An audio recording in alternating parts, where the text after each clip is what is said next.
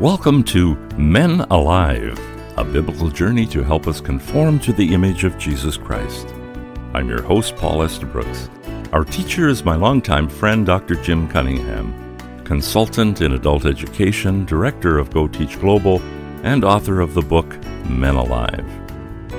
Jim, today we're talking to men about work. Some men see work as a blessing. Some view it as a curse. Few actions in history have altered the destiny of man more than one action by Adam, the first man, and his wife Eve, the first woman. Adam was in charge of the Garden of Eden, and Eve was his helper. They were in fellowship with God, and they lived in a perfect environment. No weeds, lots of food, and a perfect relationship between husband and wife. But with their disobedience came an alteration of the rules that have affected every man and woman since that day. Hear what God says in Genesis 3:17-19. Then to Adam God said, "Because you have listened to the voice of your wife and have eaten from the tree which I commanded you, saying, you shall not eat from it, cursed is the ground because of you. In toil you will eat of it all the days of your life. Both thorns and thistles it shall grow for you, and you will eat the plants of the field. By the sweat of your face you will eat bread till you return to the ground, because from it you were taken, for you are dust, and to dust you shall return." There are 4 penalties for Adam's disobedience that forever altered our working conditions here on earth. First, the ground was cursed. It was no longer a lush, productive garden. Second, we would work by the sweat of our brow all the days of our lives. Third, there would be thorns and thistles. The Bible does not say this, but it appears that mosquitoes and snow and poisonous animals were not in the original Garden of Eden. And fourth, everyone was going to die. These are the 4 penalties we lived with today: ground cursed, sweat, thorns, and death. This doesn't sound like a very happy program today, Jim. Stay with us, men, and hear the good news that comes later. Instead of accepting the curse, man has initiated endless efforts to avoid the implications of the fall, but these actions have brought a new set of complications. Man was commissioned by God to work the land, but the earth is now subject to bugs, weeds, and natural disasters. If man either neglects to control the earth or abuses the land, he upsets the balance of nature. The end result is pollution, climate disasters, wasted resources, and productivity loss. Man without God's wisdom ends up destroying the very land that God gave him to manage. Man was to work to earn his daily bread, but he was not to manipulate nor destroy the earth God had made. Some men equate their work with power and have turned their work into their primary focus. Scripture is clear: if a man will not work, neither should he eat. So God expects a man to work, but a man possessed by his work has little time for prayer, meditation, fellowship, hospitality, Bible study, or family relationships.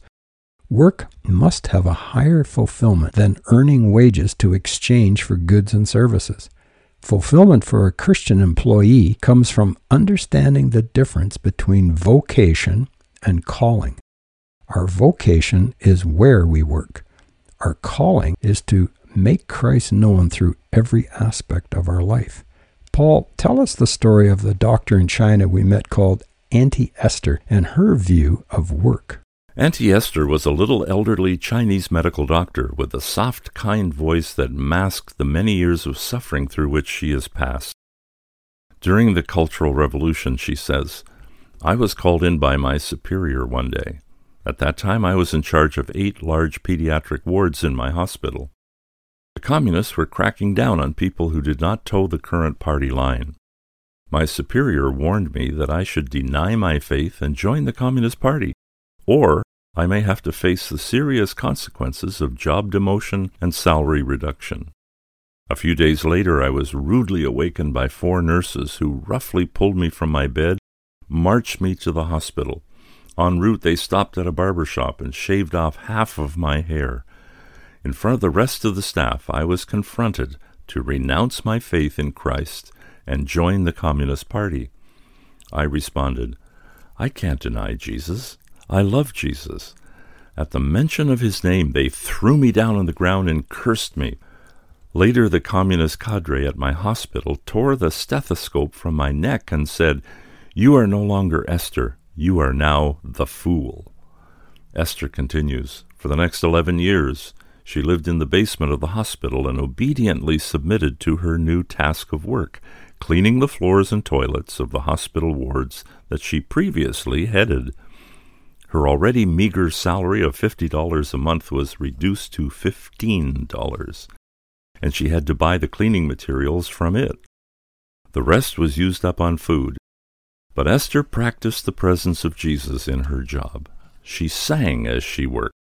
With a twinkle in her eyes, she adds, 'My hospital had the cleanest floors and the cleanest toilets in all of China.' Hospital staff would come to her and with great envy question her source of joy in spite of all her troubles. Esther responded, 'When you have Jesus in your heart, it doesn't matter what job you do or what position you have. It only matters that you love him and are faithful and loyal to him.' When the Cultural Revolution period ended, Auntie Esther was reinstated in her original job and given back pay for all that she had been deprived during those 11 years.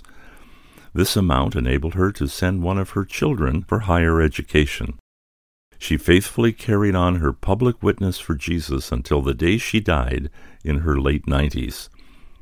Her life motto was, 'When you have Jesus in your heart, it doesn't matter what job you do or what position you have. It only matters that you love him and are faithful and loyal to him.'" Dr. Jim has written a book compiling many insights and biblical principles related to the 12 primary roles of a man. Its title is the same as this program, Men Alive, Conforming to the Image of Jesus Christ. You can receive a free PDF of Men Alive by sending Dr. Jim an email at menaliveuntogod@gmail.com. That's menaliveuntogod@gmail.com. Great story, Pablo. I remember visiting Auntie Esther with you and meeting her daughter, who was training to be a lawyer to help defend Christians who were unfairly targeted by injustice. Men today who do not have Jesus controlling their heart are masters at scheming how to avoid work. Lottery tickets, gambling, stealing, scams. Man the Manipulator sounds like a title for a book. Subtitle, The Story of How Man Beats Working. It's never ending in virtually all cultures. Men in a right relationship with Jesus Christ see a purpose to their job that goes beyond the expenditure of time and sweat. God commanded us to manage the earth, its people, and resources, to produce goods and services that benefit citizens of earth. That exchange of productive physical and mental energy for food, clothing, and shelter is God's plan for us to experience life more abundantly. Scripture commands, "Whatever you do in word or deed, do all in the name of the Lord Jesus, giving thanks through him to God the Father."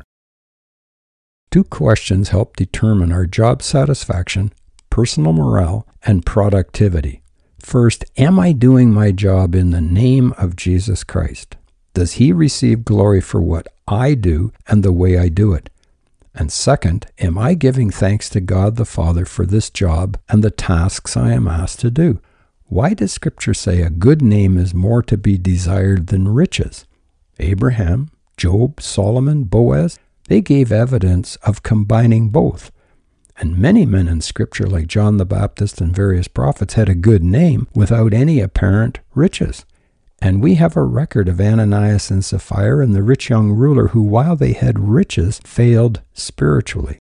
So wealth or the lack of it is not a barometer of spirituality. A person's attitude towards money will determine his attitude towards God.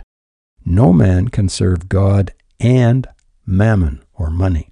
Scripture warns that the pursuit of riches has led many men to ruin and destruction. Just as the emotion of anger can lead quickly to sinful responses, so the love of money can lead to all sorts of evil. So, Jim, how does a man build a good name as an employee? All work is done for the Lord. Whatever you do, do your work heartily, as for the Lord rather than for men. And whatever you do, in word or deed, do all in the name of the Lord Jesus, giving thanks through him to God the Father. Freedom to choose one's occupation is a true luxury. Many men in many countries are forced by family or the state to be a slave to the economic system without choice. Paul wrote biblical principles for Christians living during the Roman Empire when people were treated as property. Slavery was in full bloom. Paul even referred to himself as a slave or a bondservant of Jesus Christ to attach cultural significance to the servant relationship he had to Jesus Christ as his Lord. All submission to employers is to be given with respect. Peter tells employees to be submissive to your masters with all respect, not only to those who are good and gentle, but also to those who are unreasonable. Employers in Roman times were, by our standards, beyond reason in their expectations for their servants, not to mention the working conditions and stress they would place on their employees. Believe me, brothers, this program has been difficult to prepare. I do not want my words to sound like an authoritative philosophical theory without connection to reality. I have been writing this after 50 years in the marketplace. I have worked for a salary, and I have been self-employed. I have served in a union and in management. I have had some supervisors who were a dream to work with, and others who were a recurring nightmare. I have applied for jobs. I have been shortlisted and rejected. I have been overqualified, or whatever reason one might legally give. I have hired staff, and I have fired staff. I have run for public office, and I've been rejected for public office. I have experienced being promoted in one job and terminated without cause in another. I am not speaking in a vacuum. These are not my theories. This is clear Scripture, and I believe Scripture is true. Either the Word of God is God-breathed and trustworthy with sound principles that work, or it is not. The choice is yours. There you have it, men. Do all things without grumbling or disputing is not negotiable. It's a command. Every time you do a task with praise on your lips, you evidence that Jesus Christ is Lord. In essence, we say, no matter how difficult the task may be, or the supervisor, we do it to the praise of His glory. Request your PDF copy of Dr. Jim's book, Men Alive, at menaliveuntogod@gmail.com. That's menaliveuntogod@gmail.com. Men Alive is a production of Go Teach Global.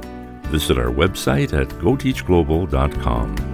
Until next time, I'm your host, Paul Westerbrooks, on behalf of Dr. Jim Cunningham, encouraging you to become men alive, transformed into the image of Jesus Christ.